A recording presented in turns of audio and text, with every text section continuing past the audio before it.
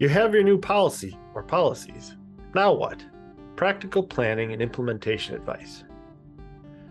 Hello, thank you for joining us. This is What Counts, a podcast created by Trailblazer Consulting.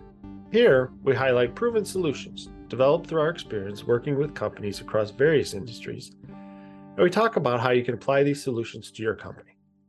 We share our experience solving information management challenges, like creating and implementing a records retention schedule, creating an asset data hierarchy, or helping with email management.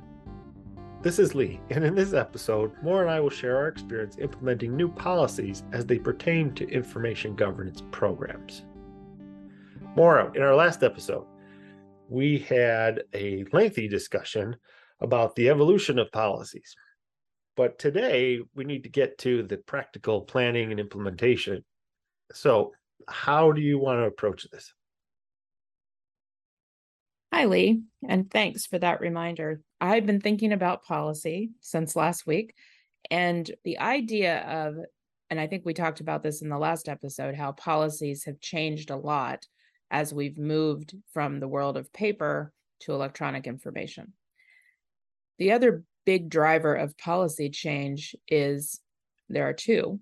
One is technology, which we talked a little bit about in the last episode, and it kind of goes along with that paper to electronic step. But the other one, which I don't think we talked a lot about, is regulatory.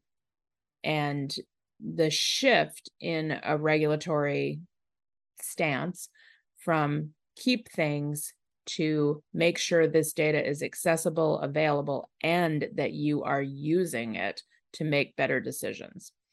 And that shift from keep it to actively use your data has really driven a big change in the policy world as well.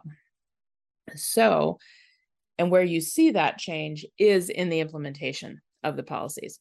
It is very easy, relatively easy, to write a retention schedule that says, keep your contract records for as long as the contract statute of limitations. Also easy to say, keep your asset records for as long as you have the asset, for the life of the asset. But practically speaking, keep it versus make that data readily available and used and able to be used by your team on a daily basis, it's a very different thing. Looking back on our paper to electronic shift discussion, keep paper records, they're in boxes, they're labeled, you can call them back from storage, but it takes some time. Keep electronic records, and if you do the equivalent of put it in a box, an electronic box, so it's in a folder, it's on a file share, it's got a file header, it is harder to retrieve, and it is much harder to use. And data that's trapped in a document can't be easily searched, easily reported on, used for data analytics. So if you have for instance, we had a client who had a large quantity of asset management agreements, operations management agreements. Basically, they were working with a lot of external partners and running a large asset base. And every one of those agreements had different terms and conditions. It had different requirements for notifications and for reporting and for payments and penalties. And they were all there. They all knew where the documents were. And yet finding those little bits of information required someone to go read the document every time. Or after the third or fourth time someone went to read the same document, they would start making their own list. They've made spreadsheets. And we've seen this over and over again in similar organizations, whether it is a financial institution that has customer obligations or reporting obligations to a regulatory organization, or it's an asset-based organization like a utility or a transportation center, and they have obligations to their customers as well as to regulators and to the surrounding area.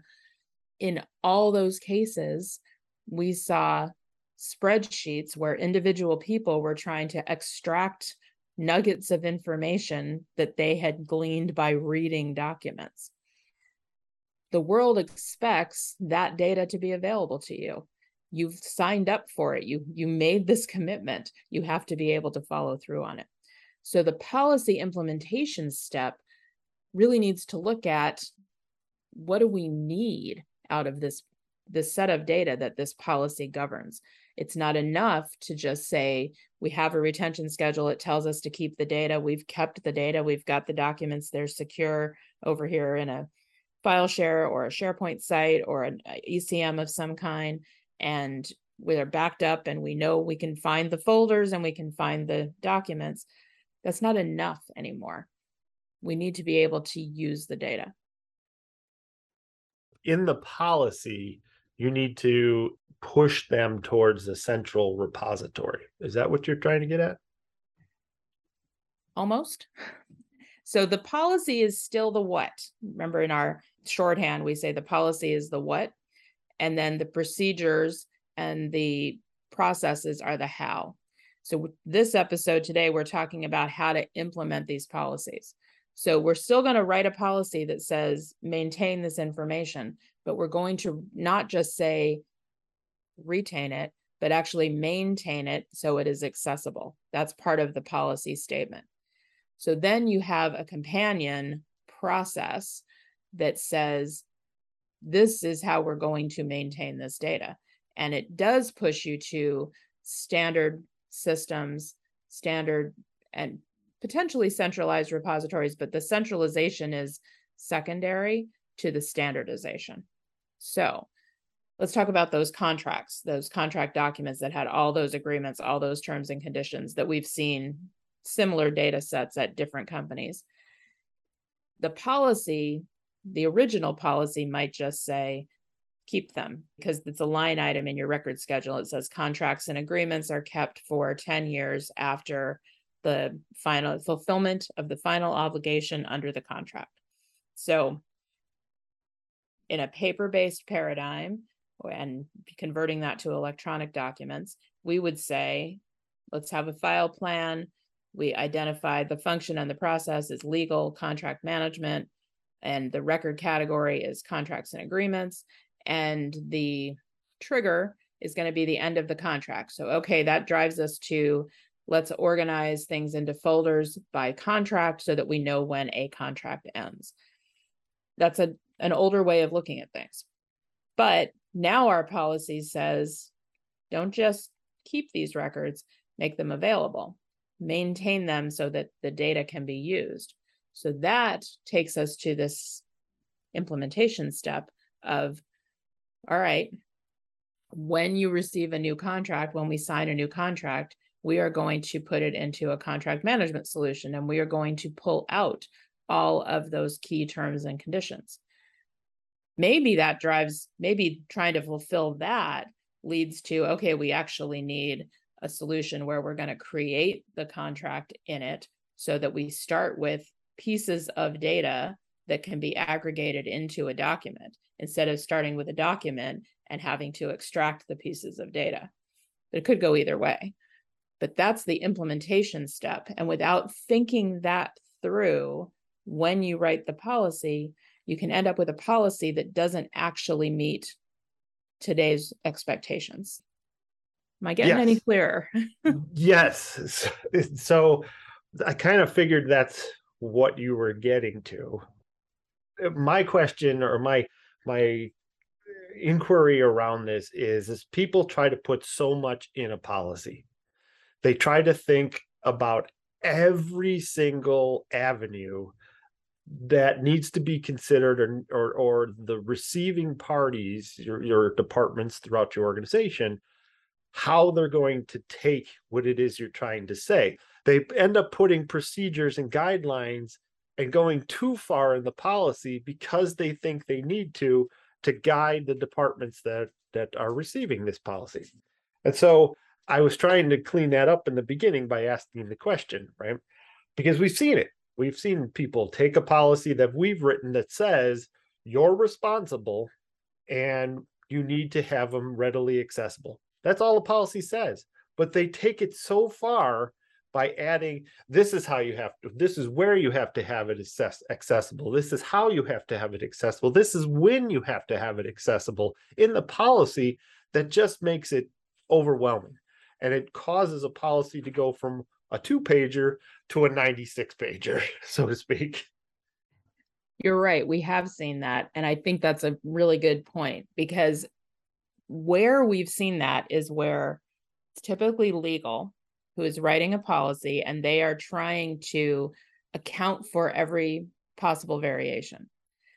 And I think they're doing that. And we haven't talked about this before, but I think they're doing that because they feel like their only lever is writing a good policy. And they're kind of disconnected from that implementation step where technology takes over or the business unit takes over, and there's not enough kind of a shared vision between legal, technology, and the business of what's the purpose, what's the intent of this policy, and how do we carry that out with the technology and with the business processes. To me, where we've seen that happen is where legal is kind of a step back. And I think that's a lesson actually to be learned. And we, even though I hadn't articulated that before, I think we intuitively, when we're working with our clients, we try and bring together legal and technology and the business, because we know that a policy on its own is, first of all, not the whole answer. And second, actually may cause problems, because then people are trying to figure out how can we make this policy work? And they're going into the workarounds because it's too hard to manage their business that way, or the technology can't keep up with some of the record keeping requirements. And so it really needs to be a collaborative discussion between IT, legal, and the business to come up with a policy that absolutely reflects that what. I'm not suggesting compromise on the what, but to get away from that, I'm trying to look at every single scenario in the light of policy and trust that, no, this is a whole program, and the policy, the process, and the technology are interdependent. And where we've been able to do that, I think the companies have been successful. I totally agree. And the companies that have given us more information up front in the assessment stage, like all of their policies and their procedures and their guidelines, we've been able to piece together all of these items and say, here's what needs to be in the policy, leave these things to the guidelines, leave these things to the procedures, because that's more detailed. That's much more information that a department needs to follow the policy. I agree, and I think I got it. So let me try and sum up, because I know we're going long again. There's so much in the policy world.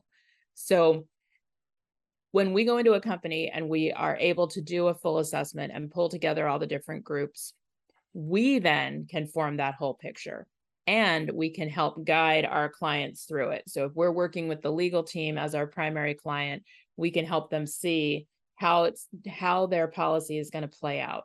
We can pull IT in and say, these are the things that we're trying to prevent, and these are the things we're trying to enforce. What can the technology do for us? We pull the business in and talk about, these are the goals of the policy, and will they hinder your business process? Can we make this happen and still get work done? And I think our being able to look at that big picture gives us better tool set to guide our clients. If you're listening to us and you're in-house, you need that same picture. You need to go out and find all those business unit level standard operating procedures that have some kind of retention embedded in them. We've seen that over and over again. It'll be a step-by-step how to do this process out in the field or something. And at the very bottom, it'll say, sometimes in a footnote, and keep this forever, or put this over here, or send it to the next group, or send it to your supervisor. And it's all embedded in there. And what we found is that sometimes those business unit level processes, standard operating procedures, contradict what the policy says, because there's not enough communication between the two in that planning step. So I think that's our lesson for today out of the policy implementation world, is communication. And the policy isn't the only tool. And if you try to make it the only tool, like you're saying, Lee, where groups are trying to foresee every possible scenario, it's not gonna work. And it's gonna be hard to maintain that policy. I agree. So the key here is to get the whole picture before you just put a policy out that departments find hard to follow. If you have any questions, please send us an email at info@trailblazer.us.com or look us up on the web at www.trailblazer.us.com. Thank you for listening, and please tune in to our next episode. Also, if you like this episode, please be sure to share it with people in your social media network. As always, we appreciate you, the listeners. Special thanks goes out to Jason Blake, who created our intro music. Thanks, everyone. And don't worry, we're going to have more policy discussions coming up.